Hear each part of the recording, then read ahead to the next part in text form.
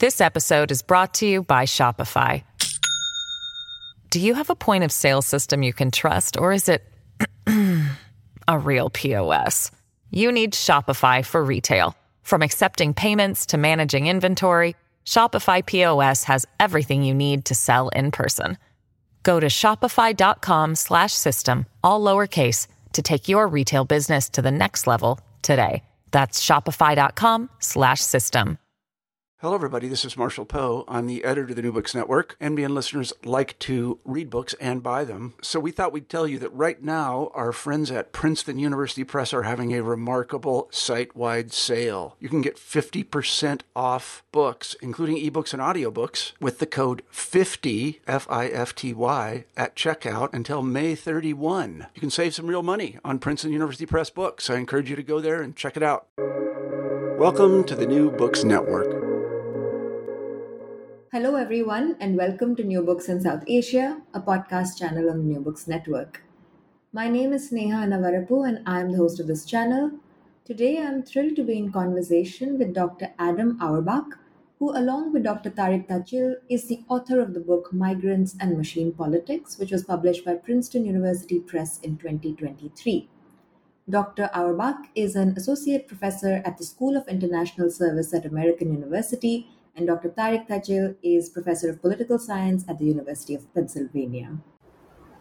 Thank you so much, Adam, for taking time out to chat with me today. Once again, my congratulations on this achievement of a book. I really wish Tariq could join us, but alas, it's really hard to coordinate across 3 different schedules. And anyway, I'm just so glad to get a chance to chat with at least one of you about your brilliant book. Oh, thank you so much. And please let me just start by thanking you for having me on the New Books Network podcast. It's really especially exciting to be in conversation with a scholar, doing such exciting work on urban India. So really looking forward to the conversation. Thank you so much, Adam. You're too kind.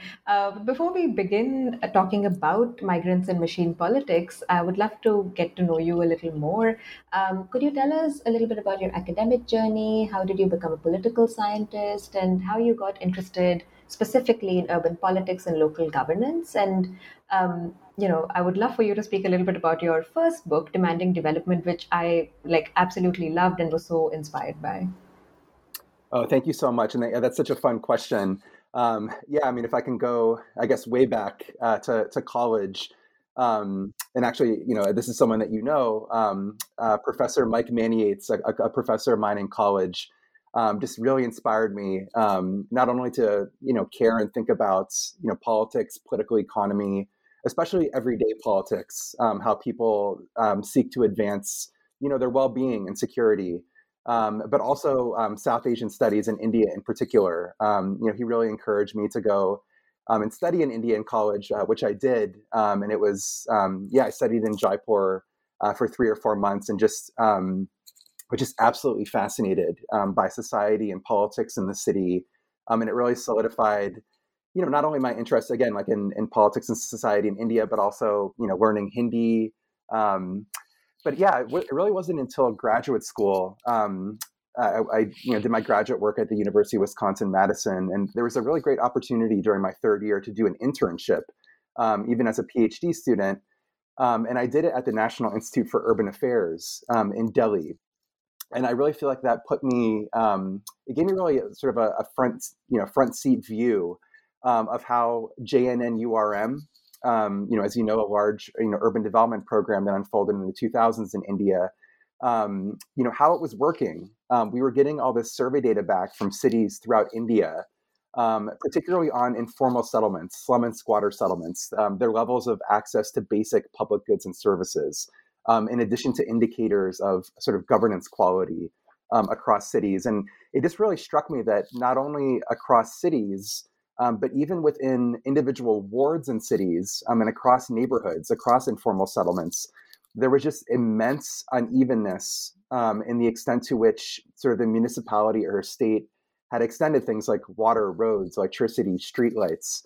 So it really made me curious, like what is driving these sort of disparities across these settlements that otherwise face so many common vulnerabilities stemming from, weaker absent property rights, vulnerable locations within cities, along riverbeds or mountainsides, along railroad tracks. What is the politics behind this unevenness? And so, again, through more sort of pre-dissertation field work in Jaipur and Delhi, I simply started going to, some of these informal settlements, Jhuggi Jhopris in Delhi, Kachi Bastis in Jaipur, these different names for slum and squatter settlements. And it just struck me how rich these forms of informal governance were within these communities, that there were sort of crystallized, identifiable informal leaders. They were doing activities to mixed levels of success to try to stop eviction and get access to these basic public goods and services.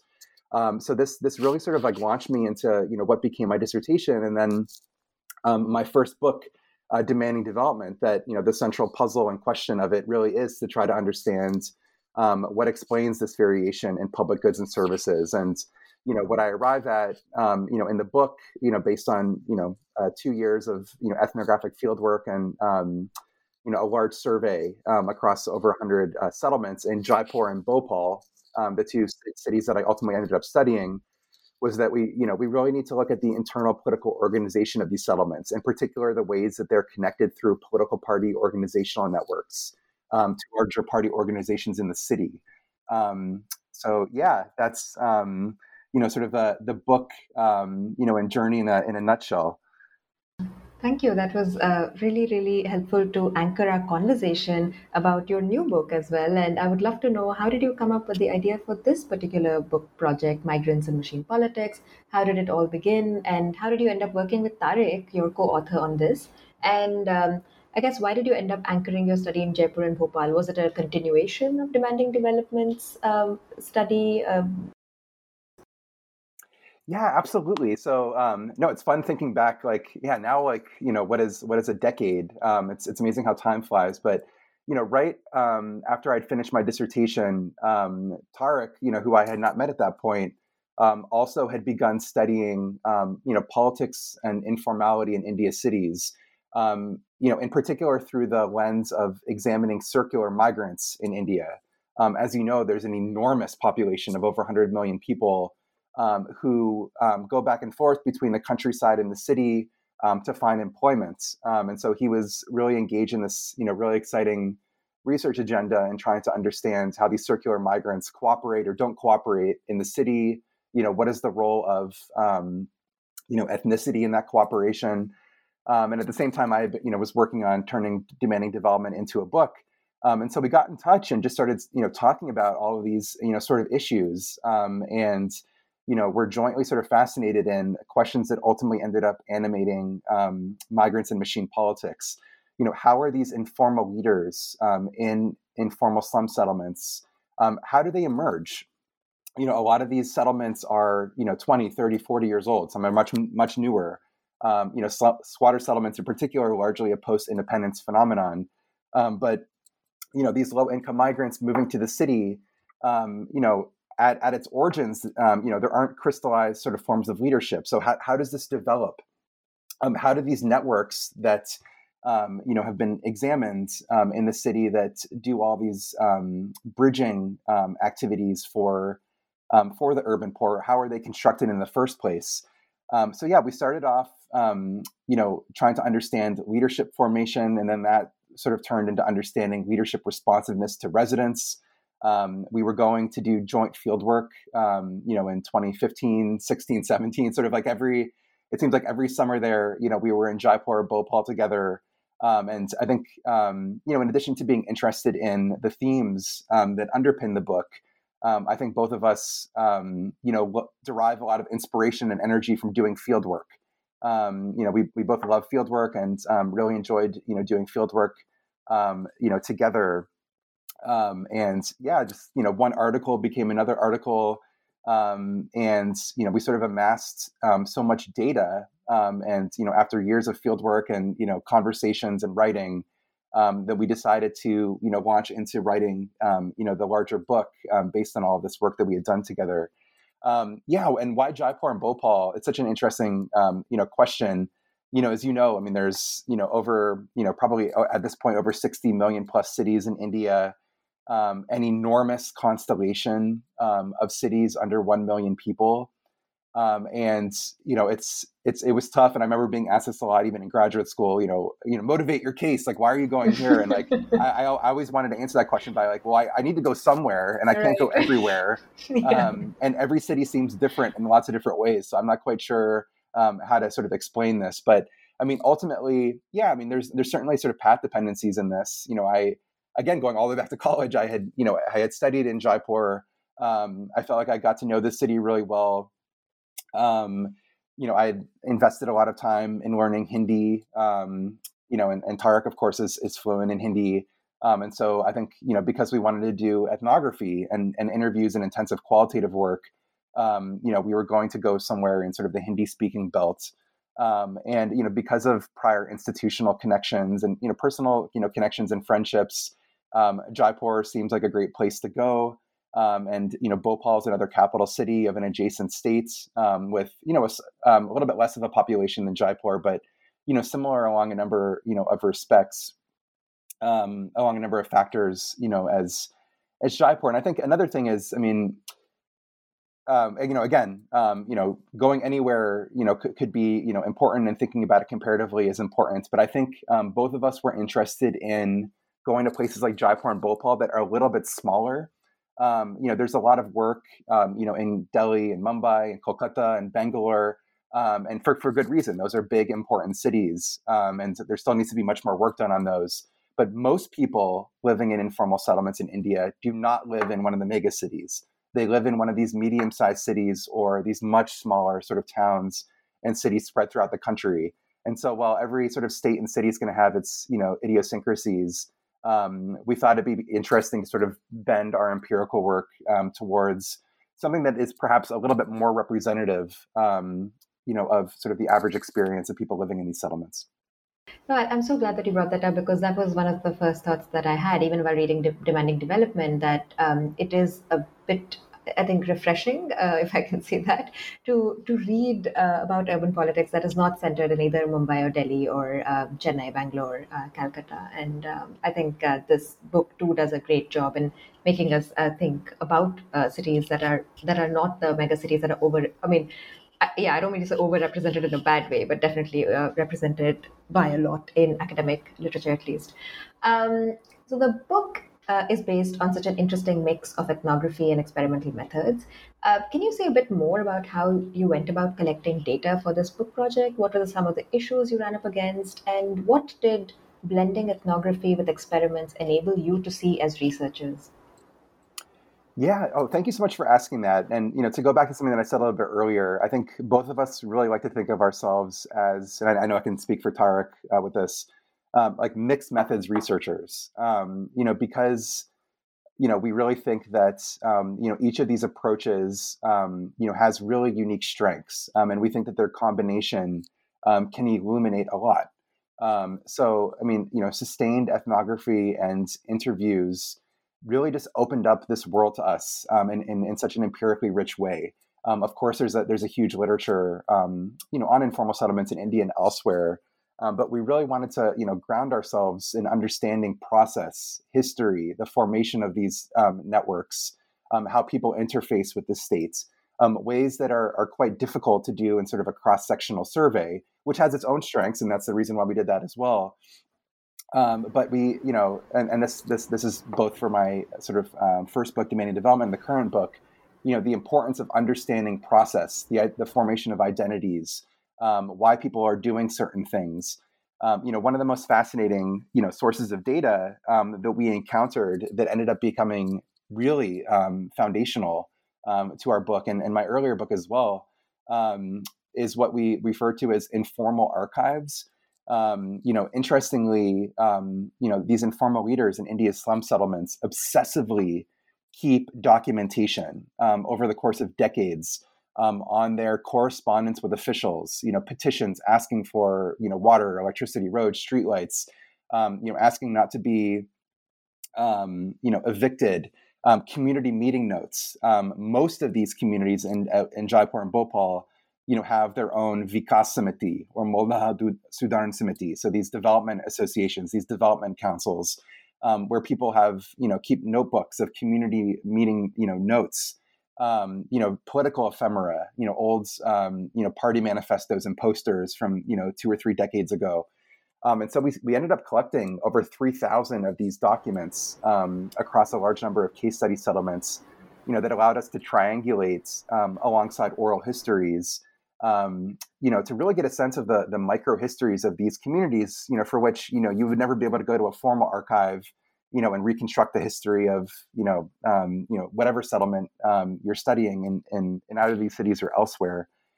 So, the qualitative was just absolutely foundational. And it wasn't just in the service of getting to the quantitative and getting better quantitative data. It was essential and important. And, I think, again, I think I can speak for Tariq, our sort of favorite activity, in the book. But we did want to compare. We wanted to go beyond a few settlements to look at patterns. And so we, also did sort of large scale quantitative surveys across 110 settlements in the 2 cities to be able to see, our qualitative insights extending to a larger number of settlements. And we also do survey experiments in the book to allow us to be on firmer ground to make sort of causal statements about why people are making certain selections and decisions in the formation of these political networks in India's cities. But ultimately, it really allowed us to sort of really triangulate across a large number and diverse number of sort of data sources so that we felt more comfortable to hang our hat on certain findings. Yeah, and I was very curious to know, were there any learnings from this, any faux pas that were that were made that you had to sort of go back and think about when you were designing the study and executing it? Yeah, that's so funny. Yeah, I mean, certainly, like doing field work together, and even when we were doing the surveys, it was really important to us to be with the survey team every single day in the fields. This, of course, and this was a great privilege that we were able to do this. And I don't think it was like we're both sort of obsessive and wanted to micromanage. I think we for morale and wanting to learn from the survey as it was unfolding. And certainly to make sure that the sampling process was unfolding correctly. We were with the team every day. So yeah, like all these months of fieldwork together, there was definitely a lot of laughs. Not necessarily about the field work itself, but yeah, I think we have fun doing field work together. So yeah, no, I mean, I can't think of, and I would tell you, I can't think of any like super goofy sort of faux pas, in the data collection itself. But I think again, to go back and to the importance of the qualitative field work. I think both of us would have been nervous, and this is a style thing, but I think both of us would have been nervous if we had just sort of like showed up and done a big survey and not really sort of known, how are these communities sort of organizing themselves? How do they make claims on the state? So I think it minimized, some of that sort of, ambiguity about like what are we doing, and are we measuring things the way that we should be measuring it? It really sort of, the qualitative part, I think really sort of, grounded, the quantitative work then. Mm-hmm.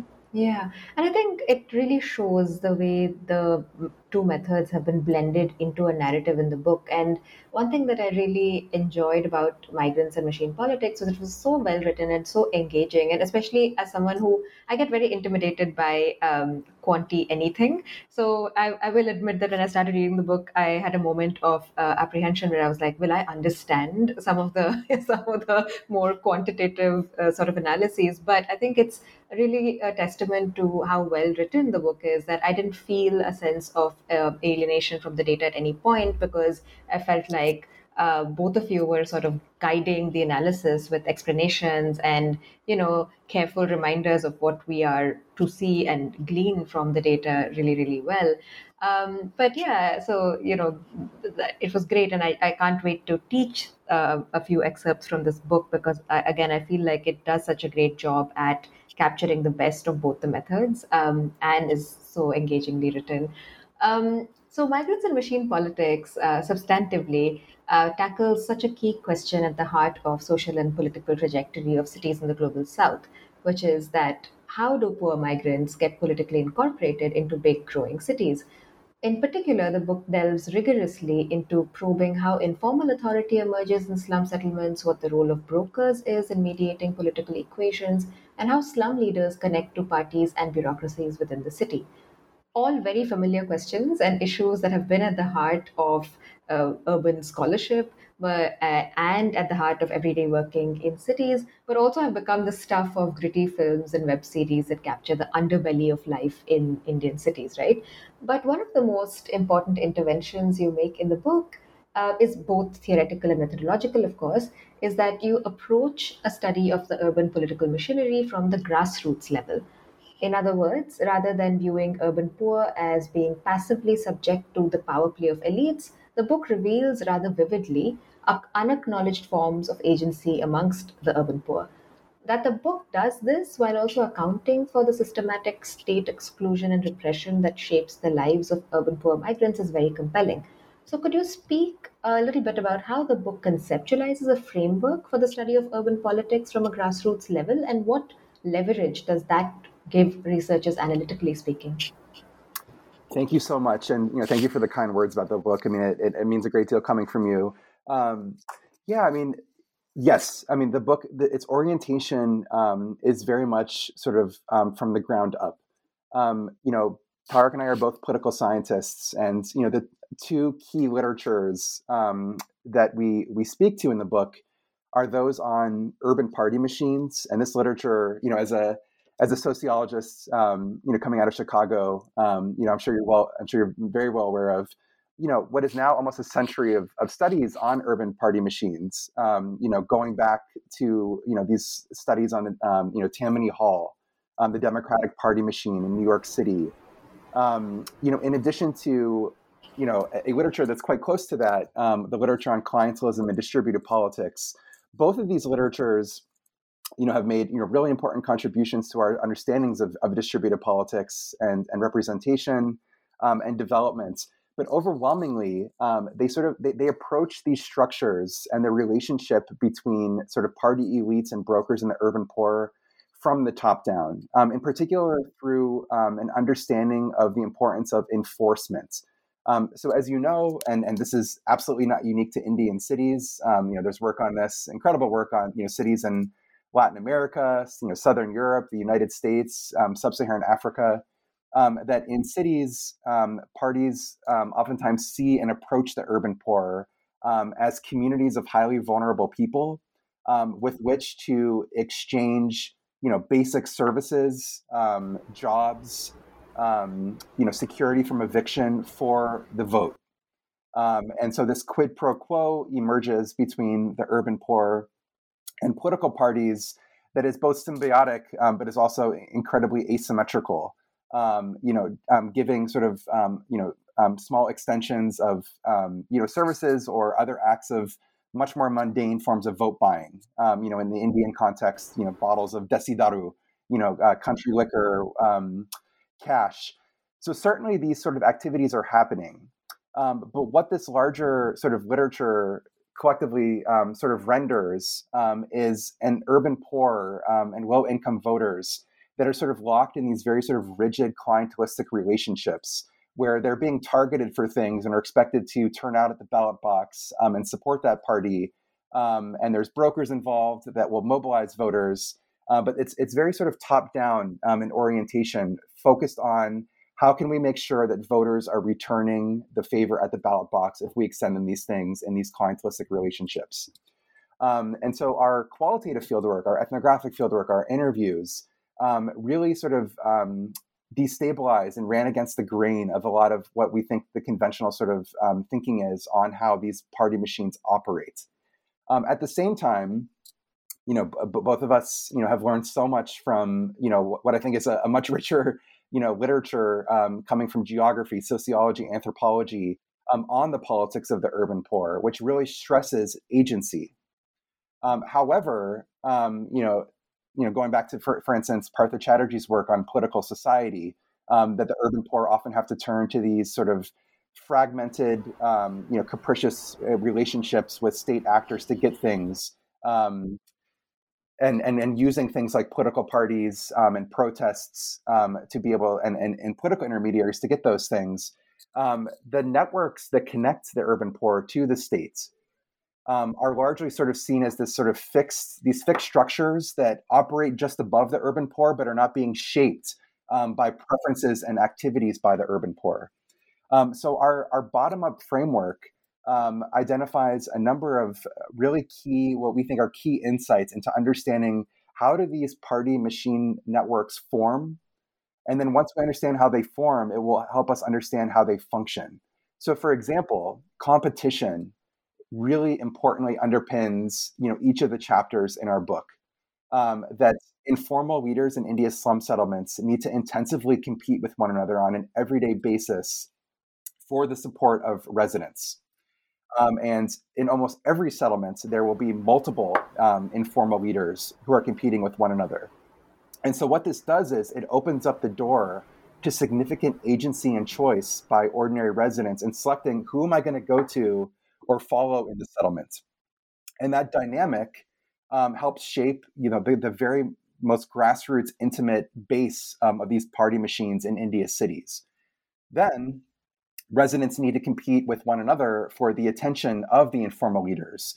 They are faced with a barrage of problems, as you well know, over getting access to, running water, electricity, getting their children into public schools, finding jobs, dealing with police cases, an endless list of problems that emerge in these neighborhoods. And these informal slum leaders only have so much time and resources. How are they deciding who to select to help? We then go, above the settlements to look at competition among patrons and extending party machine networks, into the settlements. And so looking from the bottom up really reveals intense competition and choice. And what this does then is it structures each of the subsequent chapters in the book, where we sort of break off one piece of the anatomy of the machine from the bottom up and looking at how this competition and selection fuels the emergence of that one part of the network, leading to unanticipated findings that look forward to sort of talking about that I'm sure we'll get into. This episode is brought to you by Shopify. Do you have a point of sale system you can trust, or is it a real POS? You need Shopify for retail. From accepting payments to managing inventory, Shopify POS has everything you need to sell in person. Go to shopify.com/system, all lowercase, to take your retail business to the next level today. That's shopify.com/system. Absolutely. Thanks for setting the stage for our discussion of each of the chapters that I'm really excited to get into. And so chapter 2 of the book delves into one of the most fascinating and ubiquitous figures that keeps slum settlements in the global south moving, the figure of the broker. You explore how and why political brokers emerge in slum settlements. What were some of the findings that surprised you, and how do these findings speak to popular and academic narratives around brokerage? Thank you. I mean, the idea of the broker and the specific actor that we study, the slum leader as a broker, is central, of course, to the book. And as you noted, chapter 2 really, looks at the emergence of these actors. Very often in the literature, they're sort of taken as, a static given. There are these people that are kind of good at doing these go-between activities. If you need help navigating the state, there are people that will sort of help you. And these people can also help political parties mobilize voters during elections. How did they come to be in the first place? And informal settlements, slum settlements, are interesting empirical sites to ask this question because they have emerged so rapidly and so recently that we're able to sort of trace the formation of these actors and looking at sort of the staffing changes and changes in the distribution of support across different informal leaders in slums over, just a matter of a few decades. So, I mean, a first surprising thing, and, I'd already, sort of mentioned this, that the importance of residents in selecting their informal leaders. These are not actors that are thrust upon them. Political parties don't parachute these people into settlements. These informal leaders in India's slum settlements, they move and migrate to the settlement just like any other resident. Very, very few of them, and as we were able to survey about 630 of them across these 110 slum settlements. Very, very few of them had any kind of like political aspirations, before moving to the city. That, oh, I'm going to move to the city and move into an informal slum settlement and become a leader. This happens in essence by accident, but because of particular characteristics that they have once they move to the settlement. But how does this, agency and selection sort of unfold? It was fascinating to Tariq and I to see these different pathways through which residents select their informal slum leaders in their settlements. And what we do is we group them into sort of these two pathways. One are these episodic moments, usually in response to a planned eviction or just really intensifying underdevelopments. The nullies, the drains are clogged and overflowing. The monsoon rains came and washed away, part of the road, where people in the community will come together. They'll do like a betak, they'll all sort of sit there and deliberate over who should be their neta or their adyaksh, their informal leader in the settlements. And so, one pathway are these episodic moments of people sort of deliberating over who should be their leader. The other pathway are these everyday fluid decisions that individual residents and their families make over, we have a problem, who should we go to in the settlement to help us solve that problem? Because among ordinary residents, there is intense despondency over, am I able to go to the Nagar Nigam, the municipality? Am I able to go to the district collector's office to actually get this thing? Only 12% of our survey respondents thought if they went by themselves to one of these government officials or politicians that they would actually get attention. And so this huge chasm between ordinary residents and the state, creates a demand for these intermediaries. And so people make these everyday decisions over who am I going to turn to and support. And that then generates the distribution of support across informal leaders in the settlement. So what we do, drawing on qualitative data, observational survey data, and experimental data, is try to understand, okay, so if residents have all this agency over picking their informal leaders, what are their preferences for these informal leaders?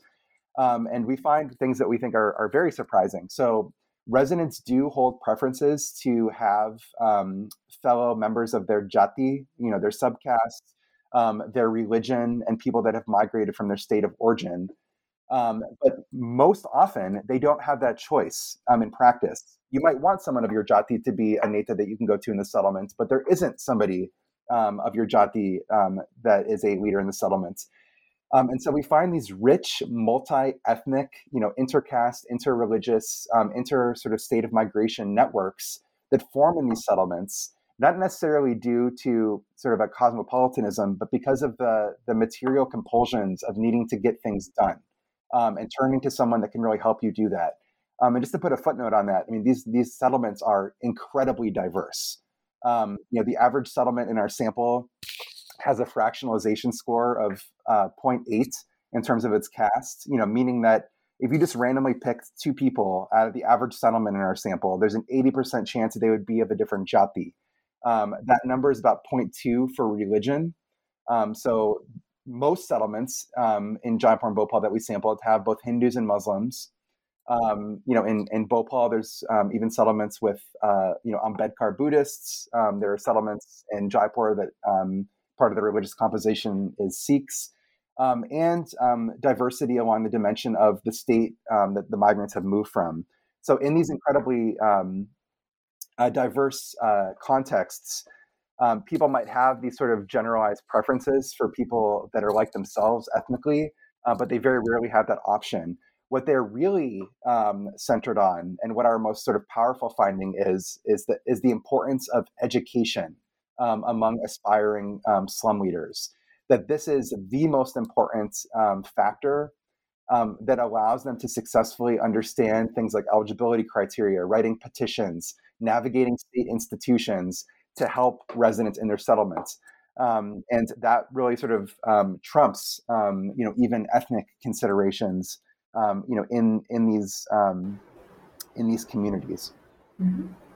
Yeah, thank you for that. That was very useful to note, because in the next chapter, from the emergence of brokers, we move to figuring out the patterned logics that dictate which slum residents brokers choose to assist.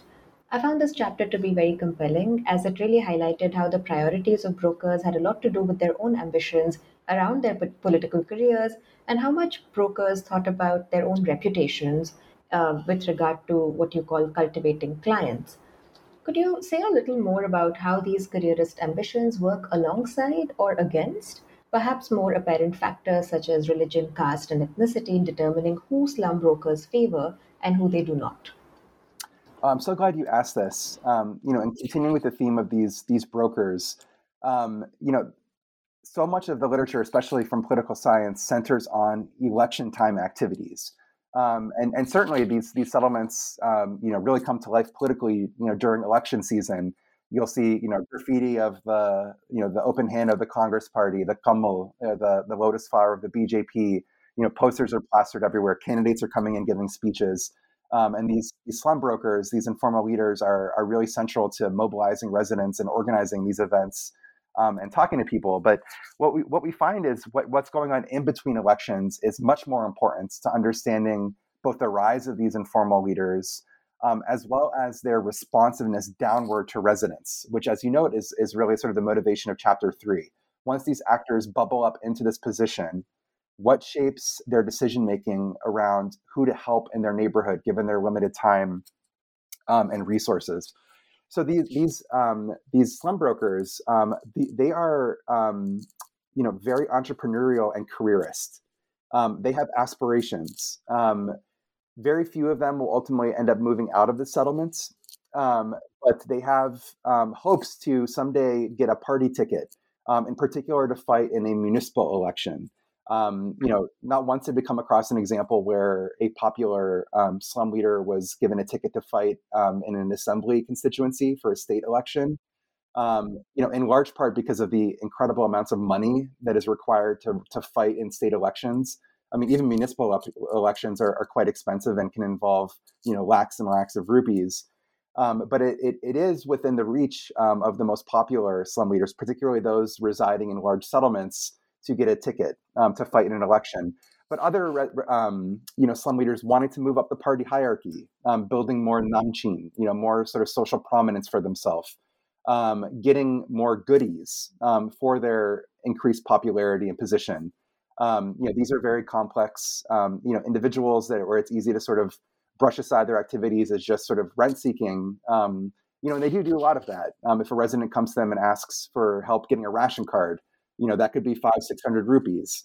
And if you ask the informal slum leader about this, they'll say, look, if I'm going to spend an entire afternoon at the district collector's office, why should I not be compensated for that? So they get this everyday sort of stream of rents from helping residents. During elections, they can often get quite handsome amounts of money by doing voter mobilization activities in their settlements. But they're also residents of the settlements. So they'll say, look, like I also want a paved road to drive over. I don't want to drive over a dirt road. I want the teacher to show up and teach my kids. So they have multiple sort of reasons for doing the activities that they do. But in thinking about sort of their long-term prospects, they want to, and this is really what chapter 3 is about, expand and solidify their reputation for being effective problem solvers in the settlements. That they're not just sort of targeting a narrow plurality of people in the community. These are not political constituencies. The hope is to get everybody behind you in the settlements. And so what this does is it creates a politics that generates what we think are some surprising findings. So settlement leaders deliberately avoid cultivating a reputation for only helping their narrow jati, for example, their subcaste. They will deliberately go out of their way to weave together multi-ethnic coalitions within the settlements. Because these places are so diverse, if you seek to only build support among your narrow group, that's only going to take you so far. And so not only through sort of our survey experiments, but also through observational survey data, asking and observing settlement leaders and the people that they're helping. Hindu slum leaders are assisting Muslim slum residents and vice versa. People of different castes are assisting one another. Again, stemming from the compulsions of wanting to get stuff done on behalf of residents, and the desire to build as broad of a base of support among slum leaders as possible. They also, in deciding who to prioritize in the settlements, looking towards those residents who have the loudest sort of speaker, have the best ability to broadcast their reputation for being a good problem solver. And so they disproportionately will favor and prioritize, for example, residents that have been in the settlement for longer than newer arrivals. Because those people who have been in the settlement for longer tend to have denser social networks within the community, have greater sort of social standing. And so by helping them, you're sort of, getting the rumor mill to help you in a more expansive way than someone that had just arrived that has fewer friends and connections in the settlement. They're also more likely to target people like, the Pan and Bidi Wala, outside of the settlement, or the Dukandar at the Kirana Dukan, the small shopkeeper in the settlement, because these are, as I'm sure you've seen many times yourself, sort of the centers of social life and gossip in the community. So they're very careful about crafting their reputations and allocating their time and resources in ways that expand their reputation to become as popular as possible, because that is the currency that they use to exchange for patronage from parties, and that fuels their rise within party organizations. Yeah, thank you.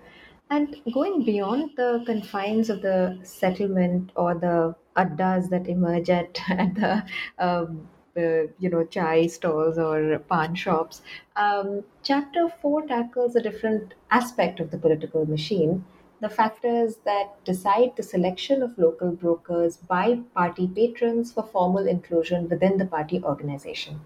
You argue that competition and rivalry shape these choices, but also that the structure of competition is not specific to any one political party. So, this similar structure of competition plays out whether it's BJP or Congress, right? So, I would love for you to say a little bit here about the factors that determine the selection of local brokers as party candidates, and why paying attention to this mechanism matters to studies of urban politics broadly. What are the stakes, in other words, of paying attention to this linkage between local brokers and party candidates? Oh, thank you. So, this is really a part of the book where we then pivot out of the micro world of politics within the settlements and consider how those communities are then being connected to the larger currents of politics in the city. So, in this chapter, as you note, we surveyed over 300 ward councilors and politicians at the city level to understand through their eyes, then, in this sequential construction of party machines, how do they extend limited party positions among what is ultimately an army of potential political brokers in their constituency? So, the average ward size in Jaipur is about 25,000 people. It's a little bit smaller in Bhopal. But even in the average ward, which is obviously relatively smaller than an assembly constituency at the state level, there's usually multiple informal slum settlements in that ward. And there's going to be dozens, if not literally hundreds, of informal slum leaders that they could be extending their networks to. And these party positions are very coveted among informal slum leaders, and they're scarce by design. We had one party leader in the city tell us, we can't just hand these positions out like prashad, sort of religious offerings. We need to, there can only be one, president of the BJP at the booth or the block. There can only be so many treasurers or vice presidents, these different organizational positions, which within each one of these committees within the party's organization in the city. So competition for these positions is intense among India's slum leaders, which begs the question then of, if we go out of the settlements and look at the decisions of political patrons in the city, how are they allocating these positions? So our theoretical framework in the chapter really focuses on these sort of trade-offs and thinking around, is this person going to be loyal not only to our party brand, but to me as an individual? As you know, once you sort of open up the black box of the political party in India's cities, and certainly outside of India's cities, factionalism is rampant. People have their own sort of personal followings, even within the party sort of structure. There are sort of fragmented factions all the way down to the grassroots. So loyalty is not only understood in terms of, is this person going to be a BJP loyalist, or is this person going to be a Congress loyalist? But is this person going to be personally loyal to me and assist me in my upward climb in the party? Separate from that are ideas of efficacy. Is this person effective in mobilizing voters? But also, is this person have efficacy in terms of being popular among residents? So again, drawing on sort of our qualitative fieldwork and our surveys, we find what we think are really interesting findings about what the preferences are among these political patrons in the city over selecting informal slum leaders. First, they prioritize people that share their own narrow jati, unlike the decision-making that goes on within the settlement itself, which we see as sort of strong evidence for wanting to have sort of personal loyalties, that there's sort of a large literature, not only just in India, but elsewhere, that shows the importance of ethnicity as a heuristic, that this person belongs to my group. We have sort of shared sort of norms and understandings of reciprocity, and this can sort of grease the wheels of exchange between the two of us. We perhaps not surprisingly finds the co-partisans are favored. So people also patrons also place importance on the person being a party sort of loyalist. But also interestingly, we find that they also emphasize the education of informal slum leaders. And in digging into this deeper qualitatively, we find that these patrons in the city are well aware of what the ingredients are that makes for a popular slum leader, because ultimately they want to give these positions to people that are popular, because that popularity is going to help that person mobilize voters behind them. And so they realize that education is so important in underpinning efficacy in claim making, that they too place emphasis on that as well, knowing the preferences of ordinary residents. And they see this on a daily basis. If you're sitting around in a ward councilor's office, there will be a stream of brokers coming either by themselves or alongside residents to ask the ward councilor for resources or help with something. And they get a clear sense of the qualities of these informal slum leaders as people that are more educated on average than the average resident. They are the ones writing the petitions. They are the ones pointing to different sort of state programs that residents want access to. And so this is yet another sort of data point in emphasizing the importance of education, which is such a key sort of factor in shaping efficacy. Mm-hmm. Yeah. And the final chapter of the book tackles the final piece of the puzzle moving from this particular part of the urban political machine to then thinking about what determines whether a petition for local public goods will ultimately be successful, right? And this really gets at the heart of, I guess, the final destination of how urban poor seek political representation and responsiveness. So who gets excluded and by what logics? You argue that credit claiming is a core mechanism through which politicians make decisions on what petitions to deem deserving of a response. Can you say a bit more about how this credit claiming works and what complementary processes affect decisions of urban politicians with regard to which local public goods or asks to support? Yeah, absolutely. So, so this last empirical chapter, as you just described, looks at this sort of final decision-making sort of points of these ward councilors also have limited resources and time. How are they allocating their responsiveness across different settlements in the city? A theoretical intervention that we seek to make in the chapter is this, emerging literature on state and political responsiveness oftentimes looks at sort of the claims of individuals that are unmediated for private benefits for themselves. But so much of politics and development in these communities revolves around group-based claims. Groups or the entire community asking for things like a road or a series of streetlights or a new water tank or a ration card camp. Building on the rest of the book, very often those claims are being mediated. So what shapes political responsiveness when politicians need to consider not only the request being made, but the broker who's making that request, as well as the neighborhood that broker is coming from? So it's sort of this three-level decision. So exactly as you noted, credit claiming really sort of shines through, both in terms of our findings, but also our theoretical expectations. I'd be curious to hear if you've seen similar things in Hyderabad, but the landscape, the physical built space is littered with efforts at credit claiming by politicians in slum settlements.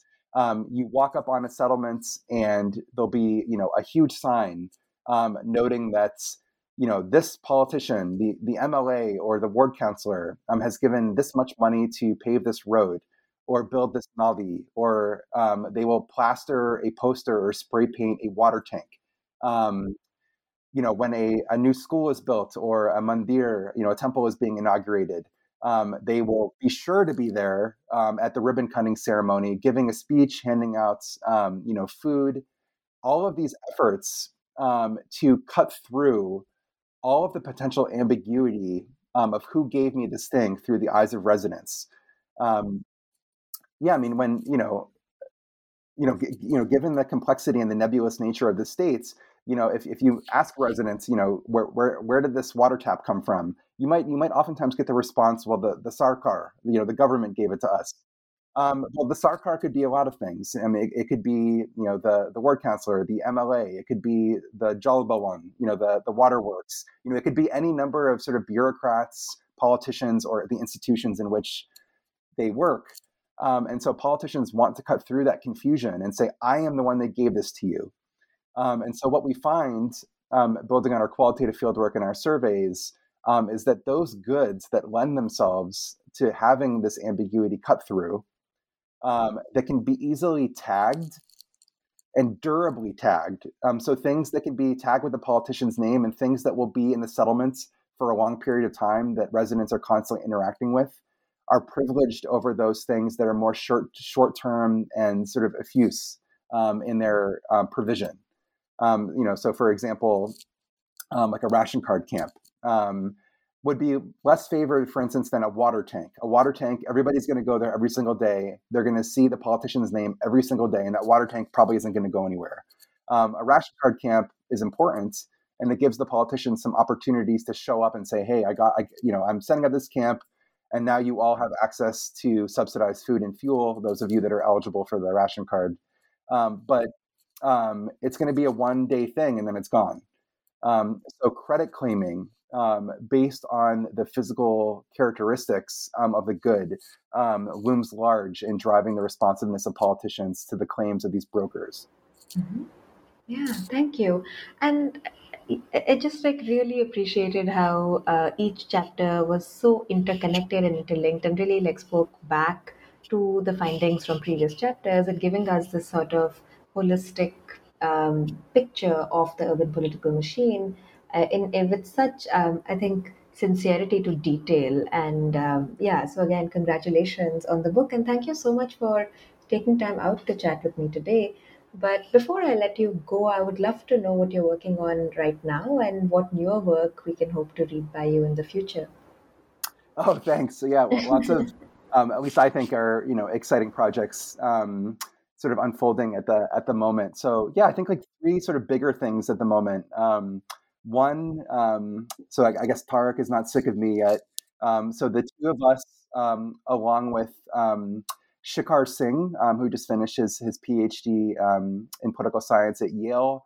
The three of us are working on a large project on local governance in India's small towns.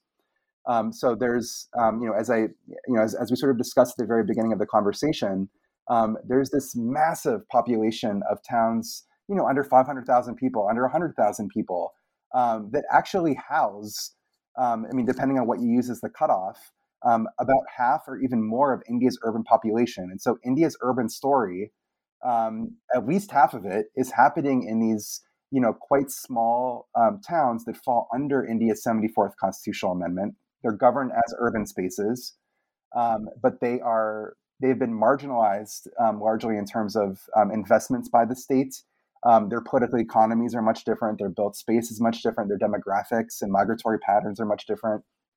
And so we're centering this new sort of research agenda on politics and governance in India's small towns. So we recently finished a large survey of politicians across 60 of Rajasthan's nagarpalikas, which are the smallest sort of urban units of government.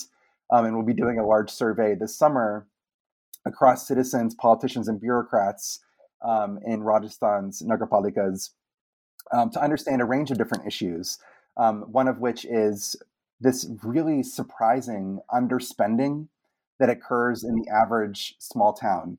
That these towns, as you know, most of their sort of revenue comes from fiscal transfers from state governments and the central government. There's quite little sort of own source revenue collection through taxation and fee collection in these towns. But many of these towns are spending significantly less than what they have like in the coffers. And that's particularly surprising to us during our qualitative field work. It's not because of a lack of want. Roads need to be paved, lack of sewer systems and drainage, but there's money sitting in bank accounts. Why is this happening? So much of the project will revolve around understanding sort of local capacity over governance and public spending in these little towns, as well as several other themes. So yeah, I look forward to keeping you updated on that. Another project that I'm doing with Tanu Kumar at the Claremont Graduate University is on politics in India's urban periphery. Again, as you know, it's so exciting to talk to a sort of a fellow, urban studies scholar. The edges of India's cities are rapidly transforming in terms of their built space, governance over lands, their demographics. And so in Jaipur, we've been studying what we're referring to as peripheral private developments. These private developers at the outskirts of the city, buying large plots of land from farmers, dividing up the land into neighborhoods with gridded roads, very sort of middle class in nature. But the Jaipur Vikas Pradhikaran, the development authority, is very unevenly absorbing these neighborhoods into the formal governance structures of the city and unevenly extending services to these neighborhoods. And again, these neighborhoods differ from slum and squatter settlements in many ways. Most importantly, they're sort of their origins in sort of this planned yet still sort of informal way, as well as the demographics of residents within them and the pathways that they seek authorization from the Urban Development Authority.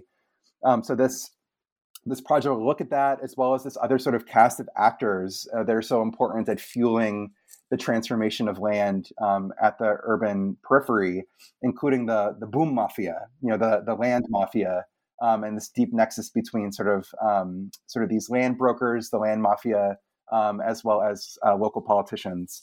Then the third and sort of final thing that I'm working on that will hopefully become sort of my a solo book project of mine is actually not in cities. Quite the opposite. I've become really fascinated in India's Forest Rights Act of 2006, which and I was really inspired by looking into this. Honestly, spending so much time in Bhopal, where there's a considerably large Adivasi population in many of the informal settlements, including Gond Adivasi. Describing, this thing that's going on where, we're able to make a claim for a patta in our village in the forest for the first time ever.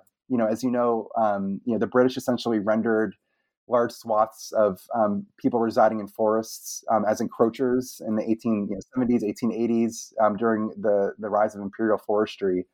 And that in many ways has been like wholly carried over even after independence. And we've gone through these different periods of joint forest management and other sort of governance forms in India's forests. But there's after the launch of the 2006 Forest Rights Act, there's been this really surprising variation, stretching all the way from eastern Gujarat all the way up into the northeast of unevenness in the success with which people residing in forests, not just Adivasis, have been able to actually secure a title for themselves or their village. But I'm also just interested in how this is transforming local state-society relations in India's forest lands, particularly between people residing in the forest and the forest department, which is sort of the primary sort of face of the state to many people residing in forest lands. So I've already been able to do sort of archival work for this in Delhi and London, and I'm hoping to do sort of more ethnographic field work, in the coming year or so. Yeah, I mean, all the three projects sounds really, really fascinating. But I did a double take when you talked about not doing urban politics stuff for your solo book project. But the forest rights project sounds really, really interesting. And I'm so excited to read more of your work. And all of these three projects hold enough variety to I think entice all of our listeners. So that's really exciting. And yeah, thanks again, Adam, for taking time out to do this. I really appreciate it. It was like such a joy to kind of go over the book with you, especially since I finished reading it about sometime last week. So it was really nice to kind of look back at some of the arguments and appreciate the elegance and the sophistication once again. Oh, thank you so much on behalf of both me and Tariq, and just really appreciate your time and reading the book so carefully. And yeah, I enjoyed the conversation so much. Thank you.